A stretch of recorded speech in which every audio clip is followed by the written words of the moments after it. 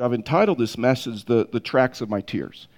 Because really and truly, this song could be for every one of us, depending on the seasons we're in, right? Probably every one of us have gone through a time in our life. And listen, if you haven't gone through a time in your life, then you will. You're either going into a difficult time, you're in a difficult time, or you're coming out of a difficult time. That's life. And so I wanted to, so there's a lot of us that can say, you know what, I've either been in a season, I'm in a season, I'm coming out of a season, until where really and truly, I may have told a joke or two, I may have been happy and I may have laughed, but my heart betrayed my face.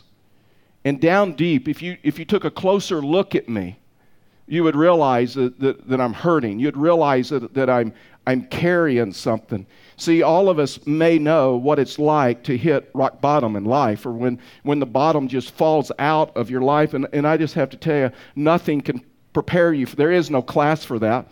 There is really no book for that. There's a relationship with the Lord. We're going to talk about that. But there's really no class of how to handle it when they say your daughter has a brain tumor. It's like, in life, it's like rock bottom. And really and truly, when you look at life, most of our life is like mid-altitude. Most of our life is like cruising altitude. If you've flown in a plane, you know that, right? You know that the majority of the trip is like at this safe cruising altitude. Occasionally in life, we hit a summit or a peak, a wedding, a promotion, the birth of a child, a vacation, a celebration with friends. But really and truly, most of life is spent at mid-level. Most of life is spent at a cruising altitude, to where it's just the routines of life, carpools and expense reports and jobs and taking care of kids and taking care of parents and grocery shopping and chores and all of that other stuff. But occasionally the bottom drops out.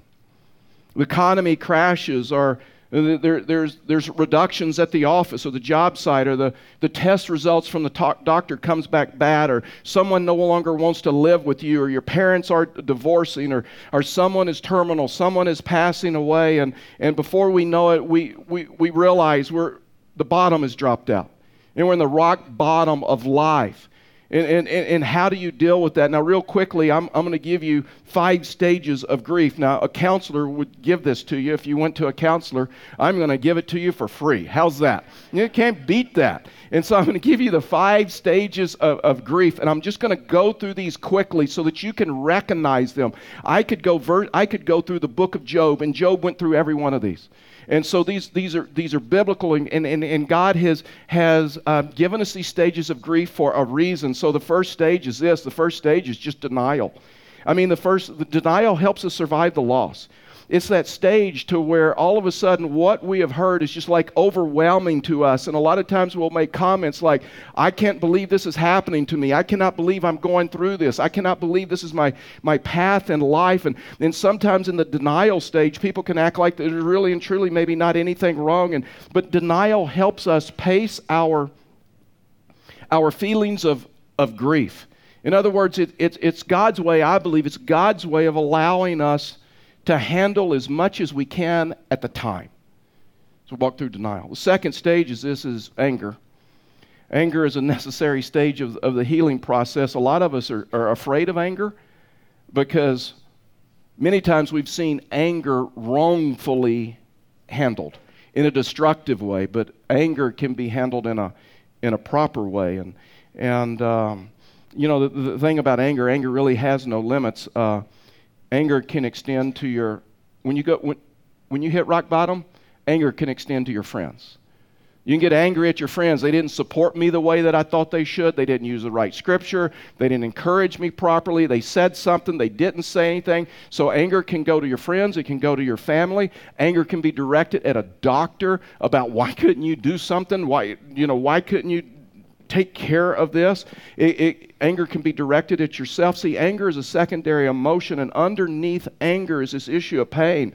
And a lot of times the issue is where is God in all of this? And how can this be my path in life? And I thought God called me to this, and I thought God wanted me to do this. And it's a natural feeling to feel that you've been abandoned And anger is a way that we express that. The next one is this, is just bargaining. That's when you begin to bargain with God, and that's where you say, you know what, God, if you take care of this, I'll give 100% to the church. Maybe 50, maybe 25, right? If you take care of this, I'm back in church. I'm like, I will even serve. I mean, if you just, that's right. That's where we bargain. I mean, I got caught up in that. I mean, I got caught up in saying, you know what, God, if you take care of this, what an unbelievable testimony. We will leverage this testimony of you healing my daughter for you. And God like pushed back and says, well, what if I don't? Am I still good?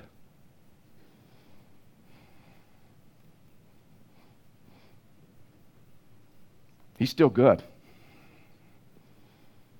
And I'm telling you, God is still good.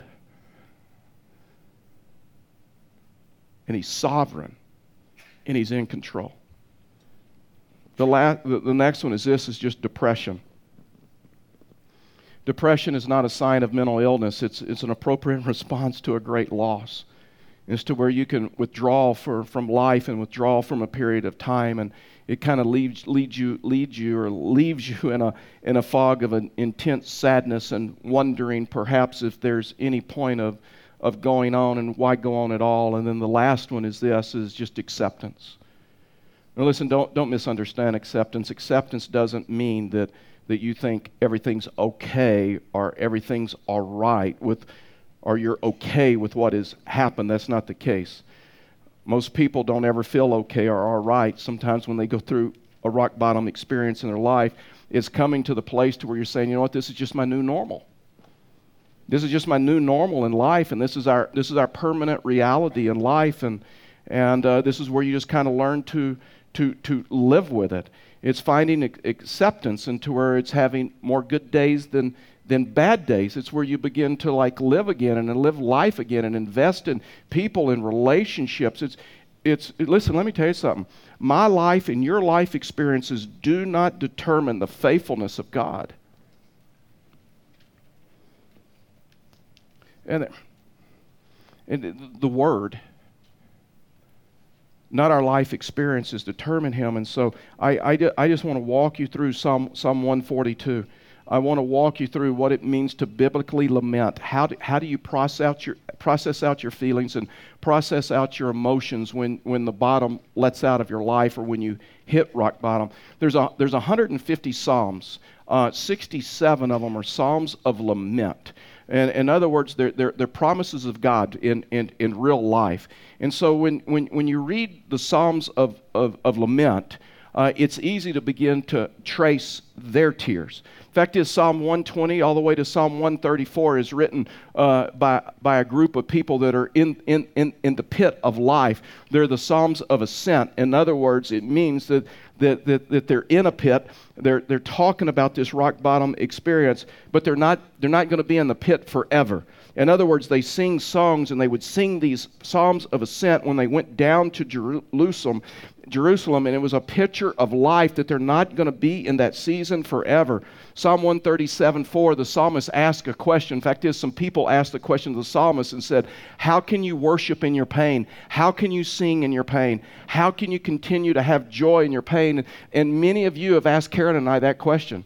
Many of you have asked Karen, how do you continue to go on, and how do you continue to serve, and how do you continue to have joy, and how do you continue to worship Him in the midst of your pain? And it's because of this issue of learning how to trace the tracks of your tears. Listen, let me tell you something. Pain does not have the last word for us. In heaven, you will not praise God for your pain.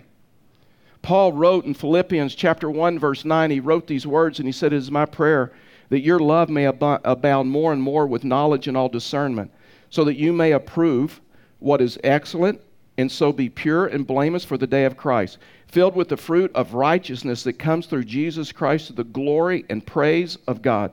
Our understanding of God cannot begin with our experiences. It starts with His Word. I mean, I've told you life is like this. Life is like railroad tracks. Life is like standing in the center of railroad tracks, and this rail over here is some good stuff, and this rail over here is some really, really bad stuff. And it's learning to navigate through life, the good, the hurtful, the painful stuff, as well as the good stuff in life. So I want to help you to understand tonight, and I want to give you hope that if you've been in that season, if you're in that season, if you're coming out of that season, how do you trace the tracks of your tears in a healthy way? Because how do you worship Him in your pain?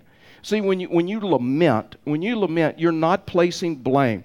You don't really even care whose fault it is. You just know you hurt. And you just know it's painful. Now, Jesus prayed a lament, right? On the cross, Jesus prayed, my God, why have you forsaken me? So there's 5 parts of a biblical lament. And in my opinion, this is just something in the contemporary church that is not talked about a lot any longer.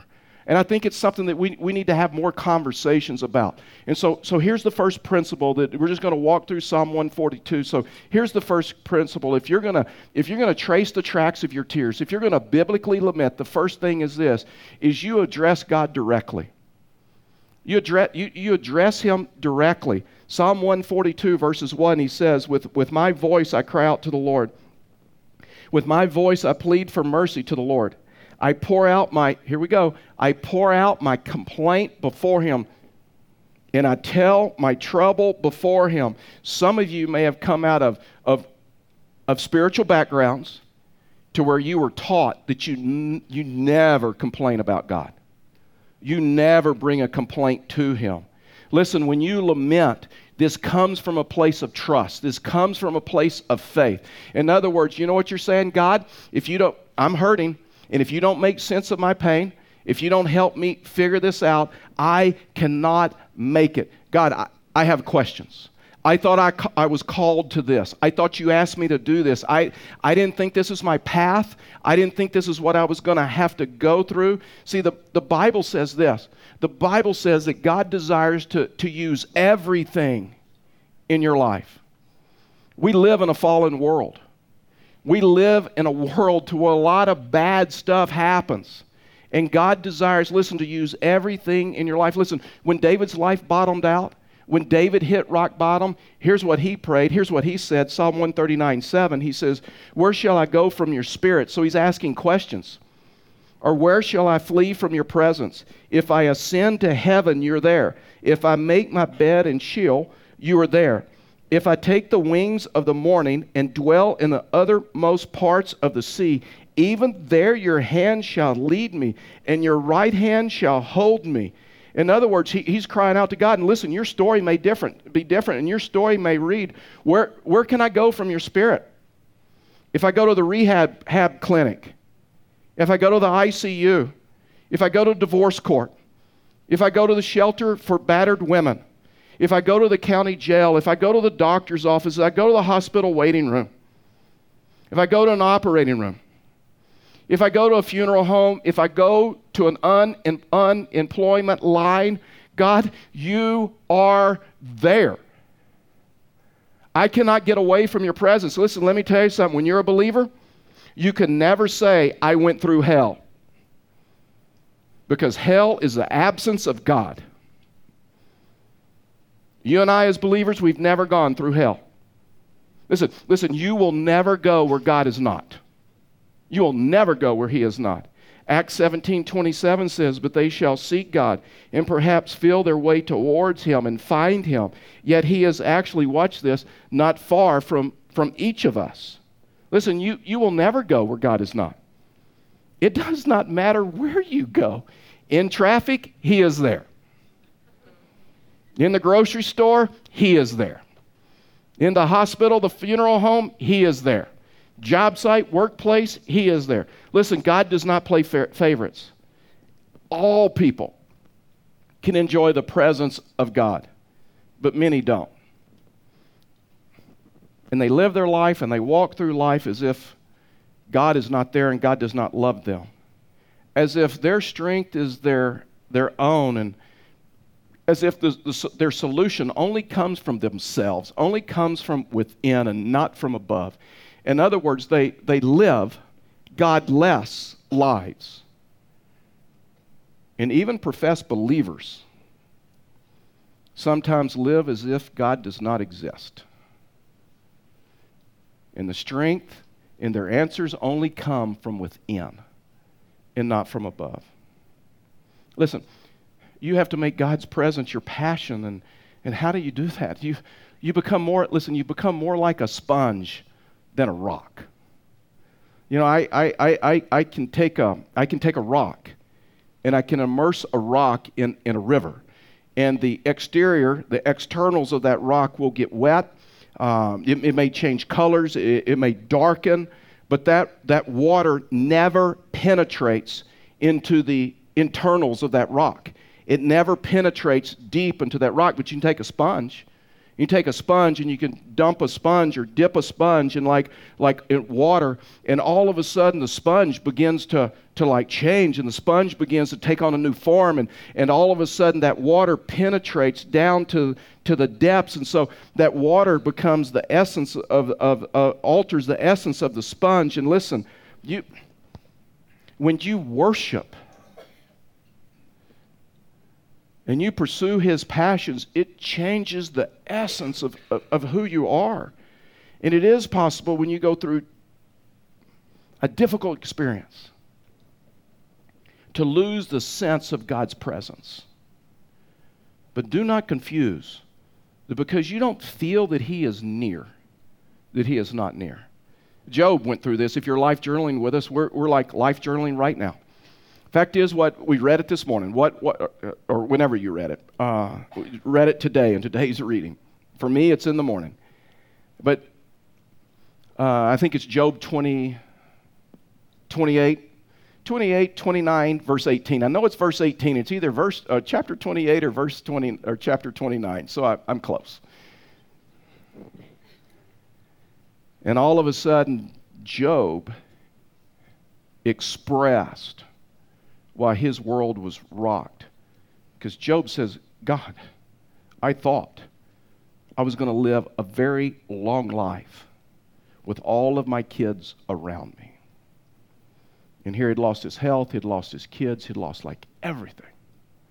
See, Job got into this, Job chapter 23, and he lost a sense of God's presence. Verse 8, behold, I go forward, but He is not there. And backward, and I do not perceive Him.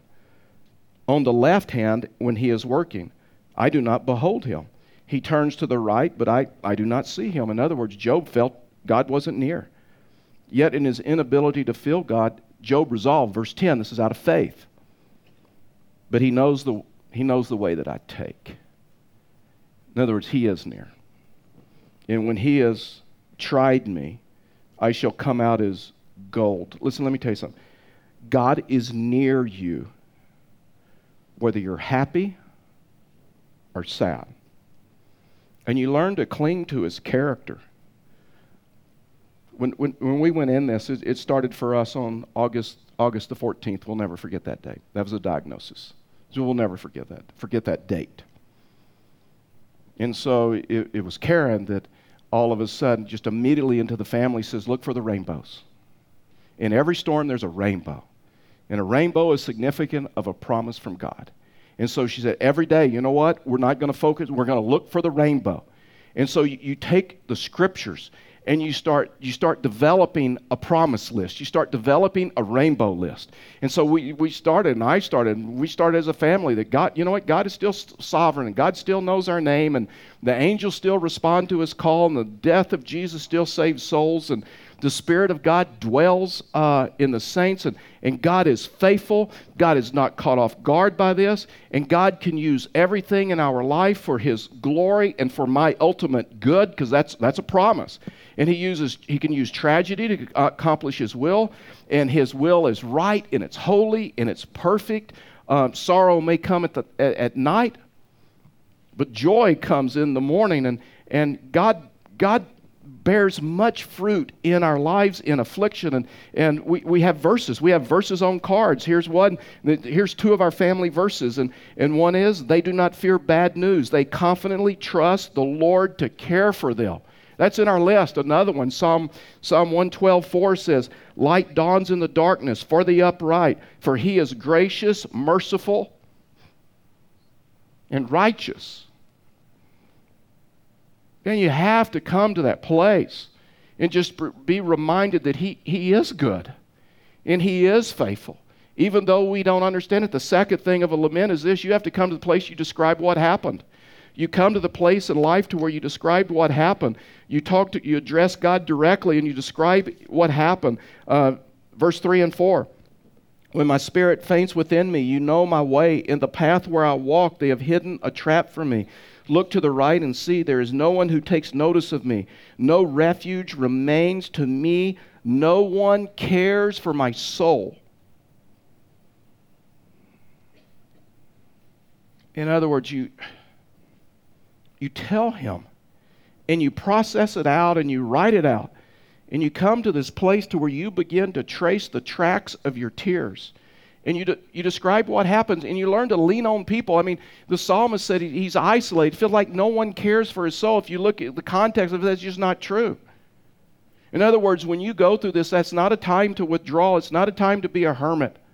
Man, I'm just telling you, I do not know how people make it without God in a life group. I do not know how people make it without God and Christian friends. I mean, that's the power of the local church. The theology of the local church, I would just never get, is when we minister to one another. We come into community with one another. We know one another. We pray for one another. We encourage one another.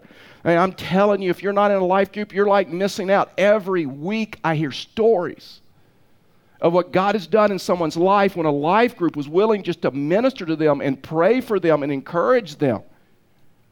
And I don't know what it is about contemporary Christianity that we think, you know what, we can just be isolated. And there is power in people joining together in prayer. Matthew 18:20 says, for where two or three are gathered in my name, there I am. There I am. I mean, you can sense the presence of God in like a life group. When we started this journey, we had a friend of a friend that lives in Omaha, Nebraska, and this individual is a Christian neurosurgeon. And so he was gracious enough late one night to talk to Brittany on a cell phone, and the words that he spoke into her life were life-changing for not only her but for us. And he says, you know, Brittany, I'm a neurosurgeon, and I've reconciled Scripture with my scientific mind. And here's what I would tell you. This is not going to cut your life short. Your days were ordained before the creation of the world. And as a neurosurgeon, we've given people short timelines, and they've outlived it. So don't worry about the timeline. Because I'm telling you, your days were already ordained. And this is not going to cut your life short a single day. The third one is this, in a lament, it's a confession of trust. It's a belief that, you know what, God hears me, and God speaks to me. In other words, it's the belief that, you know what, God's help, I'll get through this. Man, maybe rock bottom in your life came in a diagnosis. Maybe it came in a foster home. Maybe it came in a traumatic story. Listen, Joseph, remember Joseph? Joseph was thrown in a hole. He was thrown in a pit and forgotten by his brothers. And maybe you were thrown.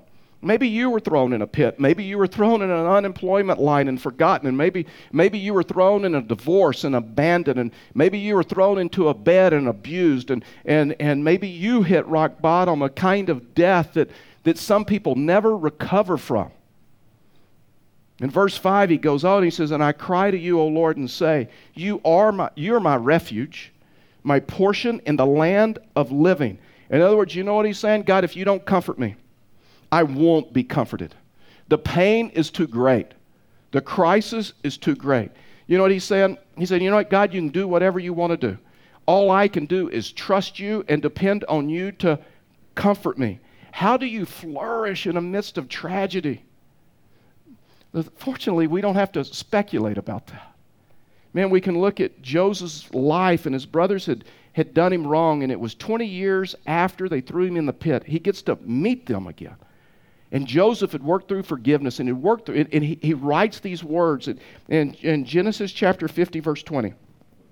He says, as for you, talking to his brother, you meant evil against me, but God meant it for good, to bring it about that many people should be kept alive as they are today.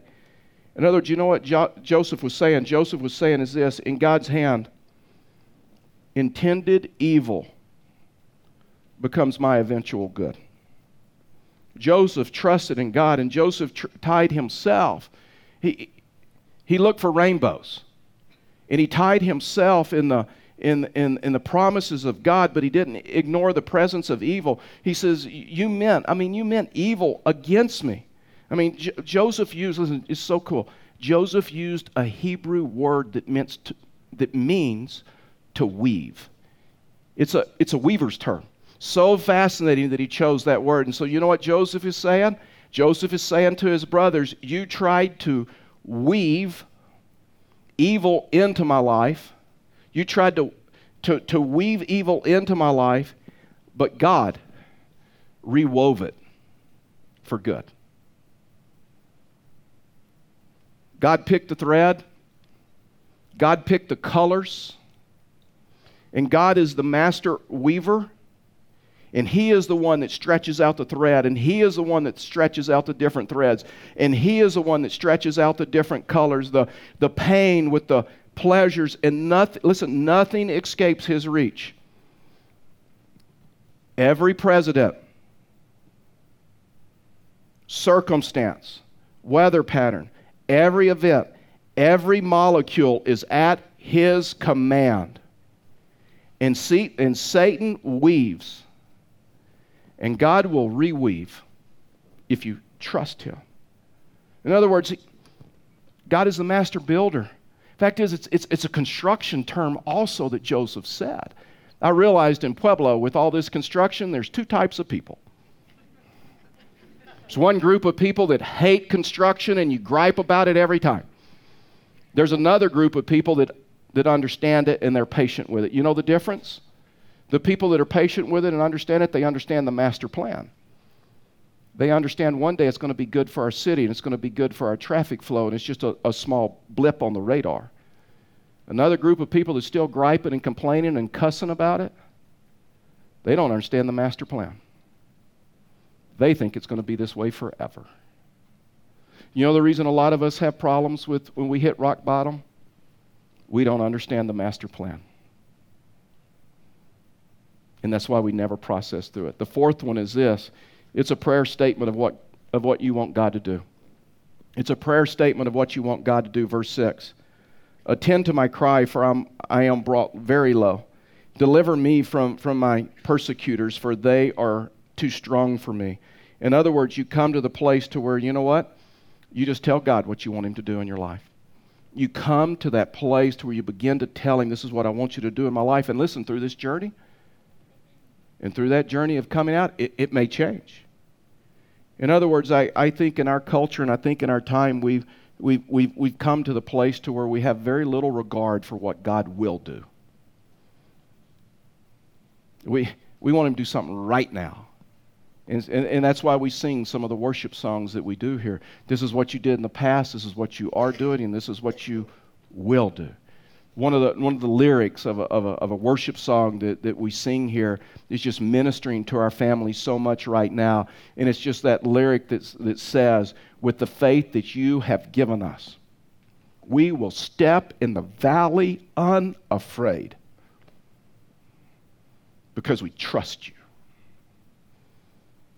Because you're good. The last thing is this, it's a vow of praise.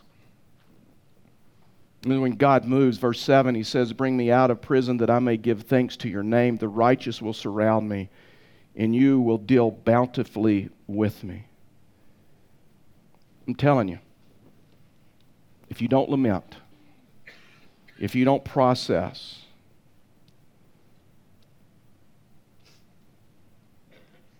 you'll never heal.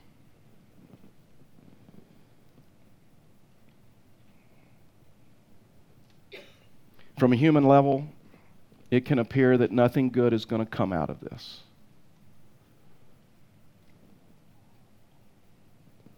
But I've learned this. We've learned two things in our family. We have learned that seasons that we go through in life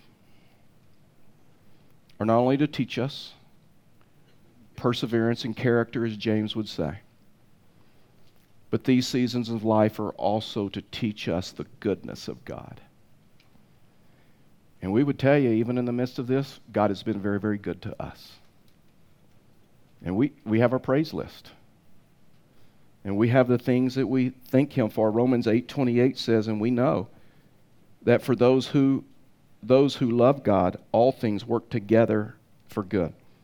And so God has promised to render beauty out of all things, not each thing. Isolated events in our life may be evil, but they can ultimately be for our good. I mean, we see examples of this in life, right? When we sip on a cup of coffee and we say this is good. I mean, what are we saying? The plastic bag that holds the beans is good?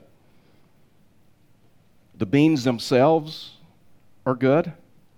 The hot water is good? The coffee maker, the coffee filter is good? No, none of these. Good happens when all the ingredients work together. And the bag is open, the beans are ground into a powder, the water is heated to the right temperature. And it's a collective cooperation of these elements that creates good. Nothing in the Bible would call us to call a famine good or a heart attack good or a crisis good or a terrorist attack good. They're terrible calamities born out of a fallen earth. But we must define what is good. See, our definition of good is health and comfort and success and recognition. That's why a lot of people don't serve. And we got to have a new definition of good. In the case of His Son, Jesus Christ, the good life consisted of struggles and storms and death. But God worked it all together for the greater good, His glory and our salvation. It simply comes down to this: trust God or turn away. That's the reason we observe communion, of just a reminder that He is good. Our servers are going to make their way to the back as they get the elements, and they begin passing out the elements in just a second. If you've never been here at Fellowship the Rockies when we've taken communion together as a church family, in just a few minutes the ushers or servers are going to begin bringing the elements down. There's a plate with 2 cups, one on top of the other, and you just pull both cups. There's one on top of the other. Just you pull the 2 cups out of the plate, and then you pass the plate to the person next to you. And then you hold those elements there in place until in just a few minutes where we'll take of the bread and we'll take of the juice together as a church family. And we practice open communion here, which simply means this: if you're a believer in Christ, we ask you to partake and to take communion with us. And the Scripture talks about this. The Scripture talks that before we take of the bread and we take of the juice, that we examine our lives, not somebody else's life, not our neighbor's life, not our friend's life, not our spouse's life. And in the context in which that was written, it was to examine our life to see how we are participating within the body, the local church. Are we encouraging one another, praying for one another, supporting one another, coming into community with one another? And maybe tonight you just sit before Him. That before we take of the bread and before we take of the juice, just to examine your life as well as you follow Him. So as the elements are being passed out, you just sit before Him. We'll take of the bread and take of the juice in just a few moments as a church family. Before we take of the bread, the Scripture says this. The Scripture says, Apostle Paul's writing, and he says, "For I received from the Lord what I also delivered to you. that the Lord Jesus, on the night when he was betrayed, he took bread. And after he had given thanks, he broke it and he said, "This is my body, which is for you. Do this. Do this in remembrance of me."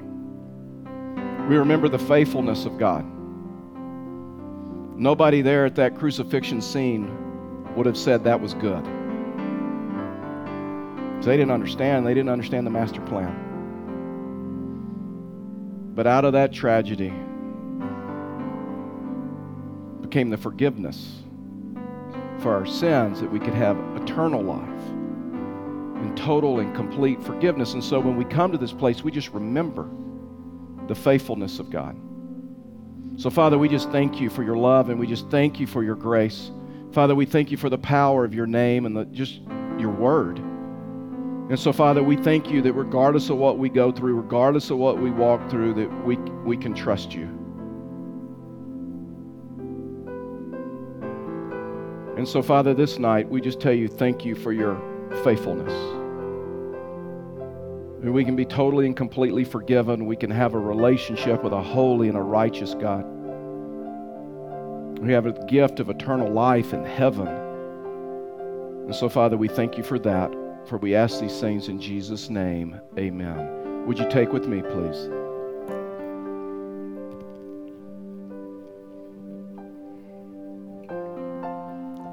Scripture also says in the same way after supper,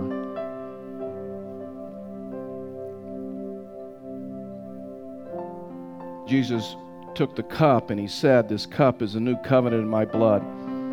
Do this as often as you drink it in remembrance of me, for as often as you eat of this bread and drink of this cup, you proclaim the Lord's death until he comes." And in other words, this is part of our testimony of who we are as believers and who we are as Christians, that we trust him and we follow him.